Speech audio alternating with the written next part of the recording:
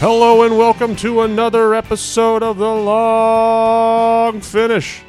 I'm your host, Tug Coker, and I'm here as always with my wife and co-host, Catherine Weil Coker.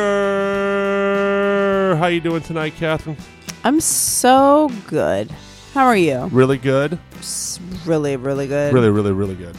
It's Tuesday night, and you and I just spent an evening ordering pizzas at a park near Culver City, running around with some friends and some we kids' had friends. the best time, just like a fun weekly community gathering with a pizza truck pop-up. Yeah, in the park. It was lovely. Taking advantage of the last couple, weeks of before daylight savings, we can still be out till 6:45, 7 o'clock, enjoying life. And we're enjoying life with a new wine tonight. It's episode 121 of The Long Finish.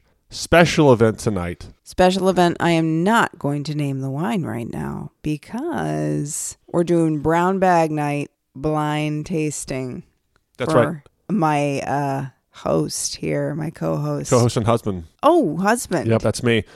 I am going to see if I can apply all the things I've learned from you over the years to do a blind tasting on the air, live, to tape, on the podcast. I have no idea what this wine is, except we know that it's a white wine. Good. Your eyesight is working. That's correct.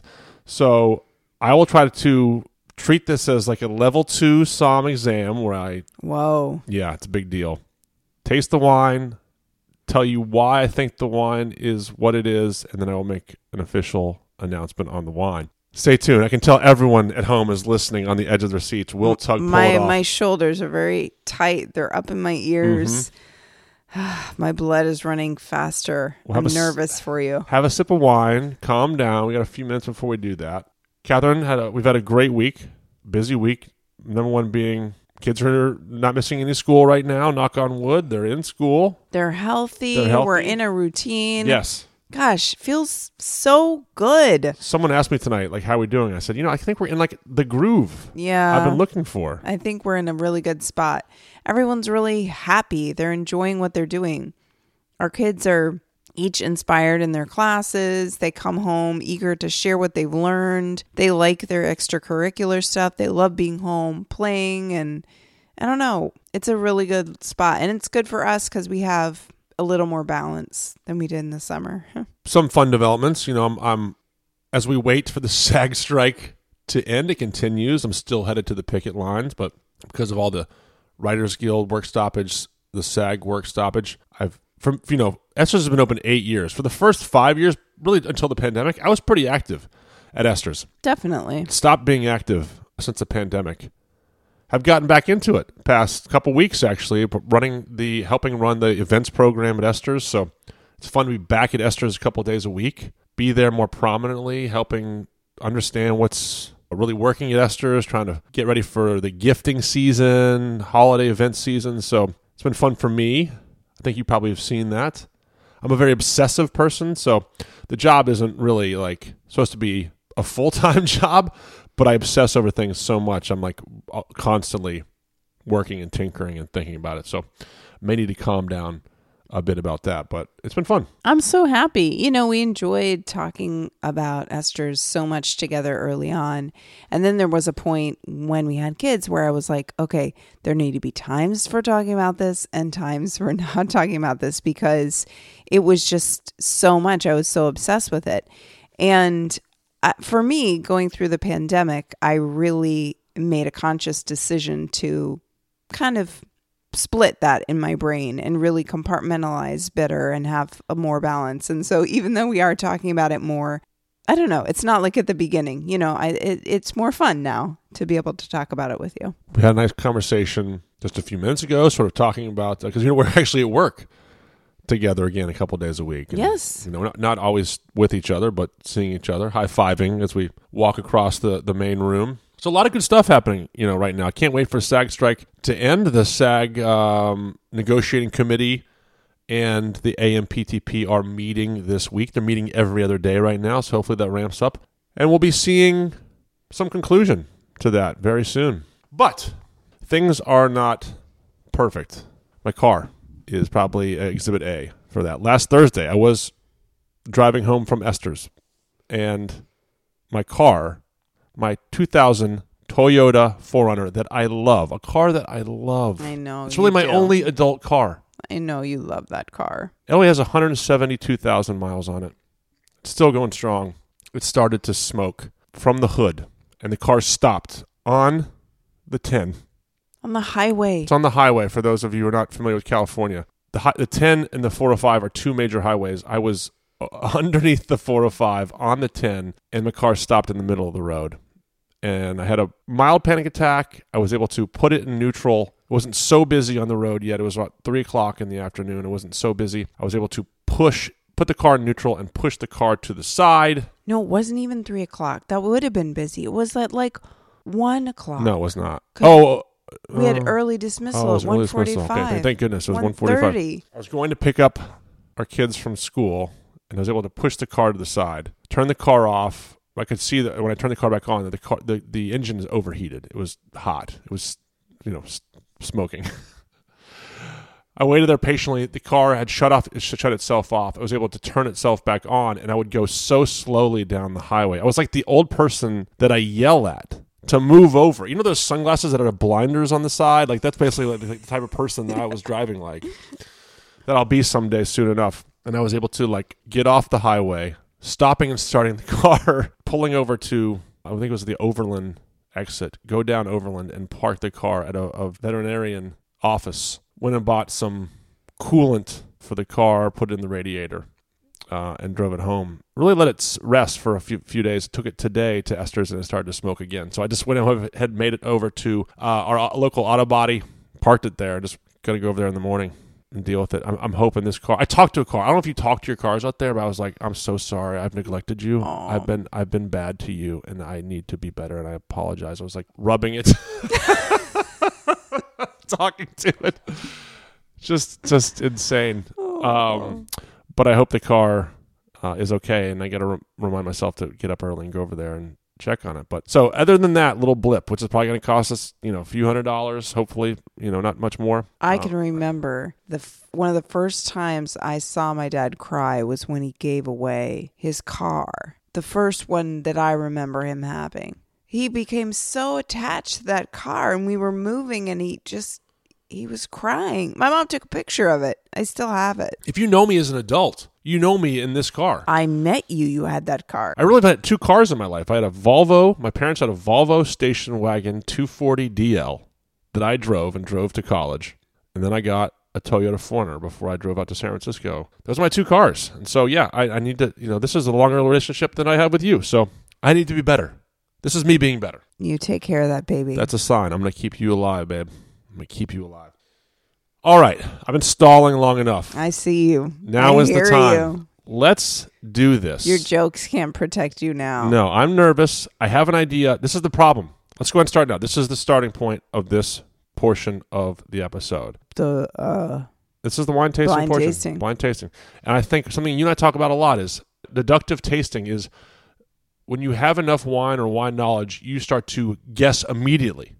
And my brain is doing that right now. It's flaring up with we think this is this wine. We think this is this varietal. It's happening right now. I'm going to do everything in my power to stop that. Here we go. Okay. I'm looking at the wine now. The wine is, as Catherine likes to say, the wine is clean. The wine is sound. It's like a straw color. That's what I'm seeing. It's a very light colored white wine. I look at around... Tell me if I'm doing the steps right. I'm looking at, I'm seeing if there's any legs on the wine glass.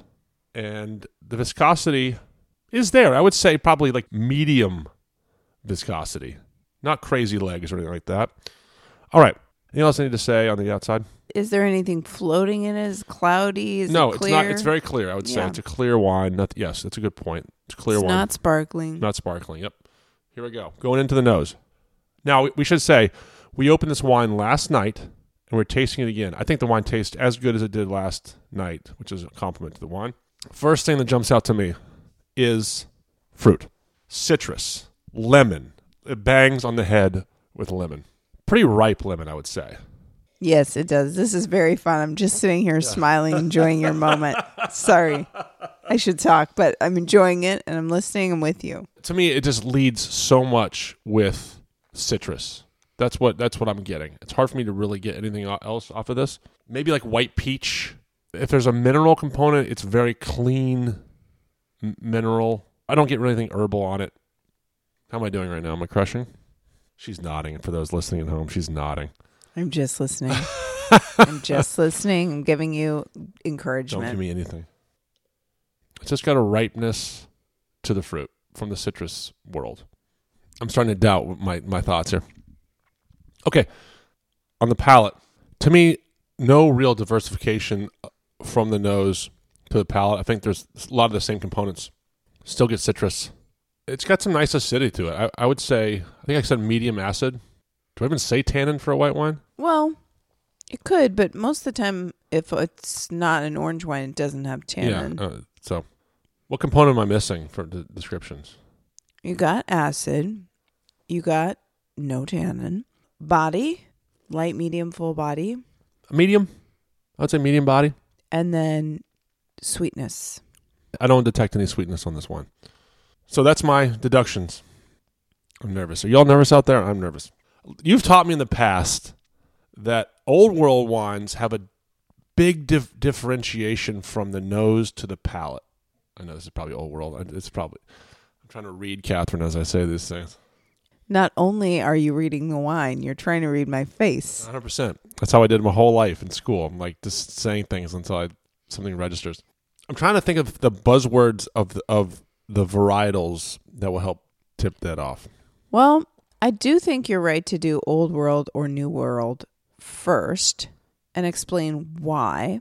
But you can also go to varietals and regions that you think it could be and why. And the first thing I do in my mind is say to myself, well, it's not this. And that sometimes helps me. Okay, this is good. So to me, it's not. I said this last night. I'm staying by it. It's not Chenin Blanc. Why? Chenin Blanc has this sort of honey, wet wool. This wine is lacking a complexity or nuance that Chenin often has. I also know it's not a red wine. This is good. To me... Now, let it be known that I picked a varietal that is not obscure. Yes, no, I agree. That's fair. It has to be Chardonnay, Sauvignon Blanc, or Chardonnay, or Sauvignon Blanc. It has to be? Doesn't have to be. What else is there? Pinot Grigio. Yeah, so I would say these are the varietals to consider for you here. Riesling, Chardonnay. Not a Riesling. Sauvignon Blanc, Chenin Blanc, Rhone Blend, or Albarino. If it's Albarino, I'm done. Wait a minute. Let me say all those things again. Chardonnay, Sauvignon Blanc, Riesling, Albarino, Grüner Veltliner, Pinot Grigio, Rhone Blend. Pinot Grigio or Pinot Gris, because that would be the French version is Pinot Gris. Okay, that's good. That's 7. Yeah. Those are all really fair. Yeah, and I don't believe I don't think it's Riesling. Why is it not Riesling? There's something about this that makes me feel like it's a warm climate wine. Now, there are warm climate Rieslings, but Riesling usually either has a more rounded finish. I'm so nervous. Why are you nervous? I'm not really. You haven't guessed anything. I'm not really. It's not Riesling. It could be Chardonnay. It could be Sauvignon Blanc. It's not a Rhone Blend to me. I think it's Chardonnay. That's my guess. My problem is that's what I guessed the minute I tried it last night, and I can't get off it. That's just so hard. It's you hard. Decided what it was. And where's the Chardonnay from? The thing you always told me was that Old World has like a big nose, but it's a much subtler palate. I just don't get that. The fruit is usually riper on the nose than it is on the palate. So think about if you're thinking that the nose is like lemon curd or really ripe fruit, is the palate still lemon curd or is it lemon juice? Is it, that fresh lemon, fresh lime? Think about that. Yeah, that's what I get. I think it's like fresh lemon, fresh lime. So it is more underripe on the palate. Lemon curd would be New World.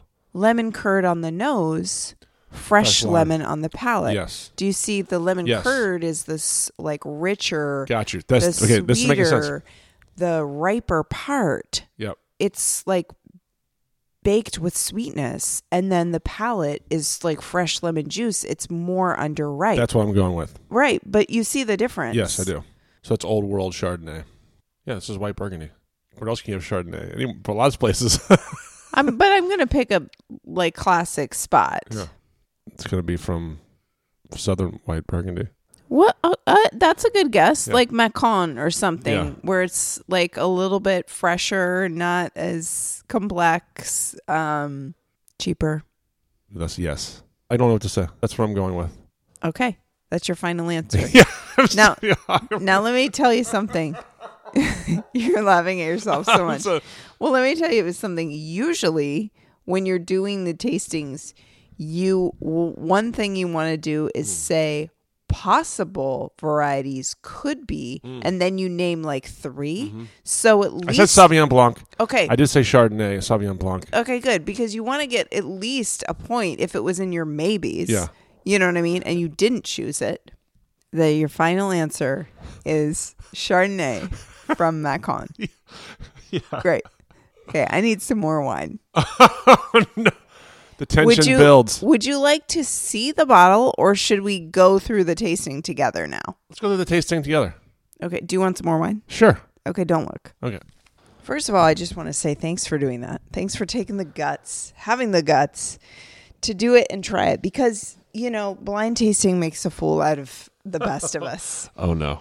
And whether you get it right or wrong, you have to go out on a limb. And when you're doing a test like that, you second guess yourself. And sometimes you can only smell one thing and you convince yourself it's going to be one thing, or you just are nervous. So you're I really just tried to go off of my original thinking, but the things I kept thinking and my limitations in wine kept bringing me back to the same general idea. So here's the thing. All the things that you said about the wine are true. Okay. And let's do the tasting together now. Yeah, let's do it. And I might add a few more things, and then let's call it together, because I think really the only difference lies in you maybe not knowing the structural components of some of those grape varieties. Gotcha. Not the nuances of the nose. Okay. Here's our fresh wine. I'm so happy to be drinking. Yes, I think a light straw color with hints of green, almost a green.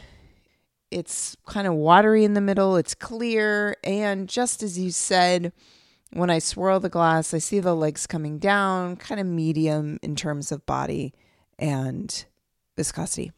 Okay, nose. So much lemon, so much lime, all that citrus. I get the white peach. I also get a little bit of a smoky note, crushed gravel. I feel like I do get the gravel component now that I was smelling it. There's something on the back that I didn't get under the gun. I get kind of an almond skin. All right, don't brag. I do. There's a little of that nuttiness to it, a little almond nuttiness. I do get the nuttiness thing, right? Yeah. And maybe some spice. Okay, I'm going to taste it now. Of all those things on the nose, yes, the lemon and the lime, and they are just fresh lemon and lime, so they're more underripe than the palate, because the palate, they were just riper and a little bit sweeter. That's the best way to describe it. You said it lemon the best. curd, and the palate is fresh. Yeah, underripe is the way I think you've said it to me in the past. Yep.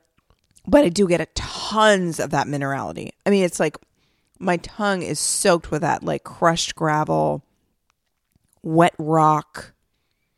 And there's an herbal note on the palate that I wasn't getting as much on the nose, a savory finish that's like a vegetal with spice. Do you feel that lingering? It's a really long on the palate. Just the finish is minerality and herbal green note with spice. It's still there. It's a really long finish. There you go. Okay. Say the name of the show one more time. It's a really long finish. Okay, let's talk about the structure. It's not a sweet wine. No. It's dry. Mm-hmm. There's no tannin. Mm-hmm. Acidity is high. So that's one tiny thing. You were Oh, no. No, you were like medium plus. Yeah. Medium. It's higher. I can feel it in my face. It's but I higher. don't know if it's because of the nerves I was experiencing, but my face is sweating. Maybe it's from the acid. That's nerves, babe. But it's your tongue watering, like is your mouth watering. It's high acid. And I think that is key factor. That's the one key component. And then in terms of body, you're right. I think medium body on this. So the only thing the key factor is the acid level, because the structure of the wine really can help tell you the grape variety. And 9 times out of 10, both Chardonnay and Sauvignon Blanc are going to be in the medium or medium plus. Chenin is going to be high. Riesling is going to be high. Grüner Veltliner is going to be high. Those are the 3. Yeah. It's funny you just say that. I was like, please don't be Riesling, because I exited out. I don't think it's Riesling still. It might be Grüner. But you got the lemon lime factor. That's so strong. Yeah. Okay, so what's not lemon lime? Okay, probably not a Rhone blend. Yep. Great. Probably not a Pinot Grigio is not that strong. And they're just not as they don't have as much on the nose as this. Okay, it's not Pinot Grigio. It isn't aromatic enough to be a Riesling. Like it isn't shooting through the air. It does have that acid, but it doesn't have the level of the nose is just not there for the Riesling. And you have Albarino, which we've just discussed most recently, and does have that citrus and does have that minerality.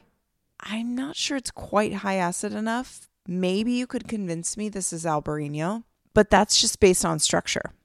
So we talked about the stuff that you're getting on the nose, the fruits, the citrus. Okay, that could be some of that's Albarino, some of that could be Sauvignon Blanc, some like lemon, green apple could be cool climate Chardonnay. You said something, this isn't from a cool climate, it's from a warmer climate, but it's old world. That's key too. So what are warmer climates in the old world? Well, you have southern France. Yep. That's warmer climate. You have parts of Spain, but not Rias Baixas where Albarino lives, or that part in Portugal where you have Vinho Verde. That's not warmer. You have Alsace in Spain, in France, so that pocket is warmer. You have southern Germany in Baden, and you have Austria. Austria gets a lot of sun. It's cooler, but there's a lot of sunshine. See, that's interesting to me, because I think in my head Austria is cooler climate. It is, but you have a lot of sunshine. So you tricked me. I did trick you. No, I didn't. You could also look at me and know that I wanted to please you pick something that you would like. I love Grüner. I know you do. The tricky part of this is if you're looking for the green pea or if you're looking for the white peppercorn, it's a little hard to get. If I tell you, now go try and find it. We talked about it. As you were naming these things, I started to see them. You can feel it on the palate more, that herbal green and the finish of the wine. But it's not as noticeable on the palate, or not as noticeable on the nose. Maybe the very end, but the spice is there. The minerality is there. And I get it on the palate, which for me is different. So it's a Grüner. It's a Grüner Veltliner. I'm proud of myself because I feel like I did detect a lot of the things. Yes, you did. That are noticeable in the wine. Yeah. I love Grüner. I just felt like I couldn't get off of. It's something about the lemon. Chardonnay just somehow, I don't know why, in my head, think of it as, lemon, citrus leaning or something. And I love Grüner. I always think of Grüner as being sort of racy, and I just felt like I just couldn't get there. I don't know. I couldn't get there. But I think hopefully you all at home enjoyed this deduction because it shows the difficulties of it. And it's fun, right? It is fun. I'd like to do it again. Maybe we do like 2 of these a year to see if I can actually get there, Well, I think if you really want to get there, you got to do it every week. Well, that's correct. And we do it at home sometimes, but I wasn't going to pick Sauvignon Blanc. I felt that was way too easy. I could have picked a Chardonnay. We've just done Albarino recently. And to be frank, I don't know how I would deduce what an Albarino is, if I'm being quite honest. I think the hard thing for me is that it's to me, it's always not far off from this. It's always in this world and close to Sauvignon Blanc. The three of them, for me, are close together. I always get the pyrazines, that like green peppery note in the Sauvignon Blanc, so that helps me separate. But Albarino and Grüner live in the same space for me, especially if it's Grüner like this that has a little bit more texture on the palate and doesn't have that pronounced herbal note. It's harder. Like I think I would have called Albarino for this. Very interesting. To be honest. So I blame you. Like, listen, this whole thing was a bust because of, your inability to. Well, but here's the cool thing. I mean, and this is part of the reason why I think this grape varietal is so cool. So Grüner Veltliner. We're getting to the education portion of this evening. Yes. Grüner Veltliner means green wine of Veltlin, and it's named for an area in the Lower Alps, an area during the 1600s that's now part of Valtellina, Italy. But Grüner Veltliner really has a variety of styles. You have the Grüner Veltliner that's inexpensive, that's sold in liter bottles, that's chuggable, that's great for summer, and it's lean, it's dry, it's medium to light in body, it's high in acid. It has that lemon lime thing. It always has it has some grapefruit or stone fruit like we talked about, but it has that core of minerality, and then it has herbs or that peppercorn spice, white peppercorn, but it's pretty straightforward. On the high end, you have Grüners that can age so long. You have them in the lean style that may be fermented and aged in stainless steel or ceramic or something neutral. You also have Grüner Veltliners that are fermented and aged, or like this, just aged in oak. And that gives it more texture, more depth, a little more body. You have Grüner Veltliners that can be picked early for that zippy style. You have Grüner Veltliners that are picked later in the season. That means they have more ripeness, more sugar in them, higher sugar levels. That leads to more alcohol, more body, more texture. Sometimes those are oak aged, and they can sit in a cellar for decades. They're really ageable wines, and they're intense, and they've got a lot of body. That's the cool thing about Grüner. So what's interesting about this particular one is I think it's almost up between the two styles. This has like that fresh citrus, and it has the core of minerality. It has the spice, a little smokiness. It's fermented in stainless steel, but it's aged in neutral oak. It has a little more body to it, but a fresh finish. And I'm glad we're drinking it tonight, because when I tasted it last night, it had even more intensity and more. I felt like the body was more body. There was like this brown butter element to it last night that was like so rich. And I was like, oh my gosh, this is now hard. But today I feel like it's showing more like Grüner. So I was happy about that today. So it was good. It was the second day. This particular Grüner is a lovely producer called Malat, M-A-L-A-T. They're in the Kremstal. They are in their 9th generation of winemaking. Michael is the winemaker. He took over from his father, Gerald, in 2008. It's a 50-hectare estate, about 120 acres. And as I said, they've been making wine since 1722. They're in Kremstal, near the city of Krems, so that's very close to the Wachau, which is probably the most prestigious region in Austria. And Kremstal is actually one of the newer DACs, one of the newest appellations, and it's a really big appellation. But Grüner is king in all of Austria, really, but it's king here. And they have hot days and cool nights, and the vineyards are all on the south bank of the Danube. This is a blend of different vineyards from the estate.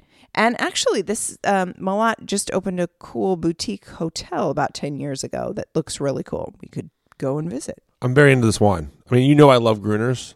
I wanted probably even more than I like white Burgundy. I mean, I like white Burgundy too, of course. But I mean, if I'm drinking I love Grüners. And so I should have gotten it. I'm kicking myself. I can't wait to do this again. I'm editing it so I got it right, so everyone knows I got this right. You'll hear my voice like inserted in certain parts. My call is, that's when you say, Grüner Veltliner. that's my call.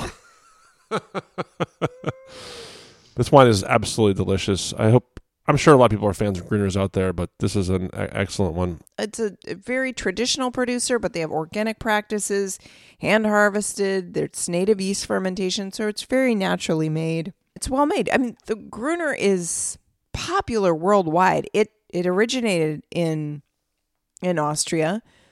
A third of Austria's wine is Grüner Veltliner, and 75% of all the Grüner in the world is in Austria. The rest is like around in Slovakia, and then there's a little bit in the US and a little bit in New Zealand now, but most of it is in Austria. And like we were talking about, it thrives in cooler climates, but especially the sunlight is helpful here for getting ripeness. It needs a lot of airflow and good drainage. So really mineral rich soils that are not like don't hold water. Los is the like the soil in this part of Austria. Great drainage. One cool thing that we didn't really talk about is that white pepper component, which seems to be the thing that people want to latch onto for Grüner. But it's important that can both be the first thing you notice, but it can also be so subtle, like in this, that you only get it on the very finish of the wine. But what's cool is that, do you get it? On the finish especially, right? You can kind of convince yourself on the nose, but really in the finish, I can taste it. It comes from a special compound that's in Grüner Veltliner and actually is the same compounds in Syrah called Rotondone. And it's this it gives this peppery note. Sometimes it shows up as rosemary or thyme, basil, oregano. It can show up as all those kind of things, marjoram or peppercorn. Those herbs. When you think about it that way, you're like, oh, I could taste some of that. But I think it's fun that that's the same compound that's in Syrah. I think the thing that I'm taking away, can we talk about what this wine pairs with? Because I can't say enough, I love Grüner. But from just reviewing my tasting, I think, when I took the class at UCLA, I was able to understand, I think I had my shorthands, white pepper, things that sort of trigger you to certain directions in the choose your own adventure for the wine. I don't have that right now. I don't have those. So next time, maybe what I'll do is I'll spend more time drinking wine. I'll brush up and I'll have a go. Because I think if I could catch certain things about Grüner, I probably would be able to put myself in that right direction. I think so too. They're just like, it's just a little more subtle in this wine. But once you see it's there, you're like, oh, how could I miss that? Yeah, that's on me. I'll be thinking about it, obsessing over it for the next week, but it is what it is. Well, at least you like the wine. Love the wine. See, everyone should get this wine. I love you, and I want you to enjoy. Thank you. I'm definitely enjoying it. Good food pairings for this one. I mean, right now, all I can think of is this big steaming bowl of ramen, like hot, spicy ramen noodles. Wow. Doesn't that sound so good? Either with pork or, I don't know, vegetarian too would work. That sounds so good with spice. A curry would be great. Or you could go for some Gruyere cheese. That would work too. But I was thinking like food with like a lot of flavor and spice. We have this wine at Esther's. We do. Where else can we find this wine or Grüners?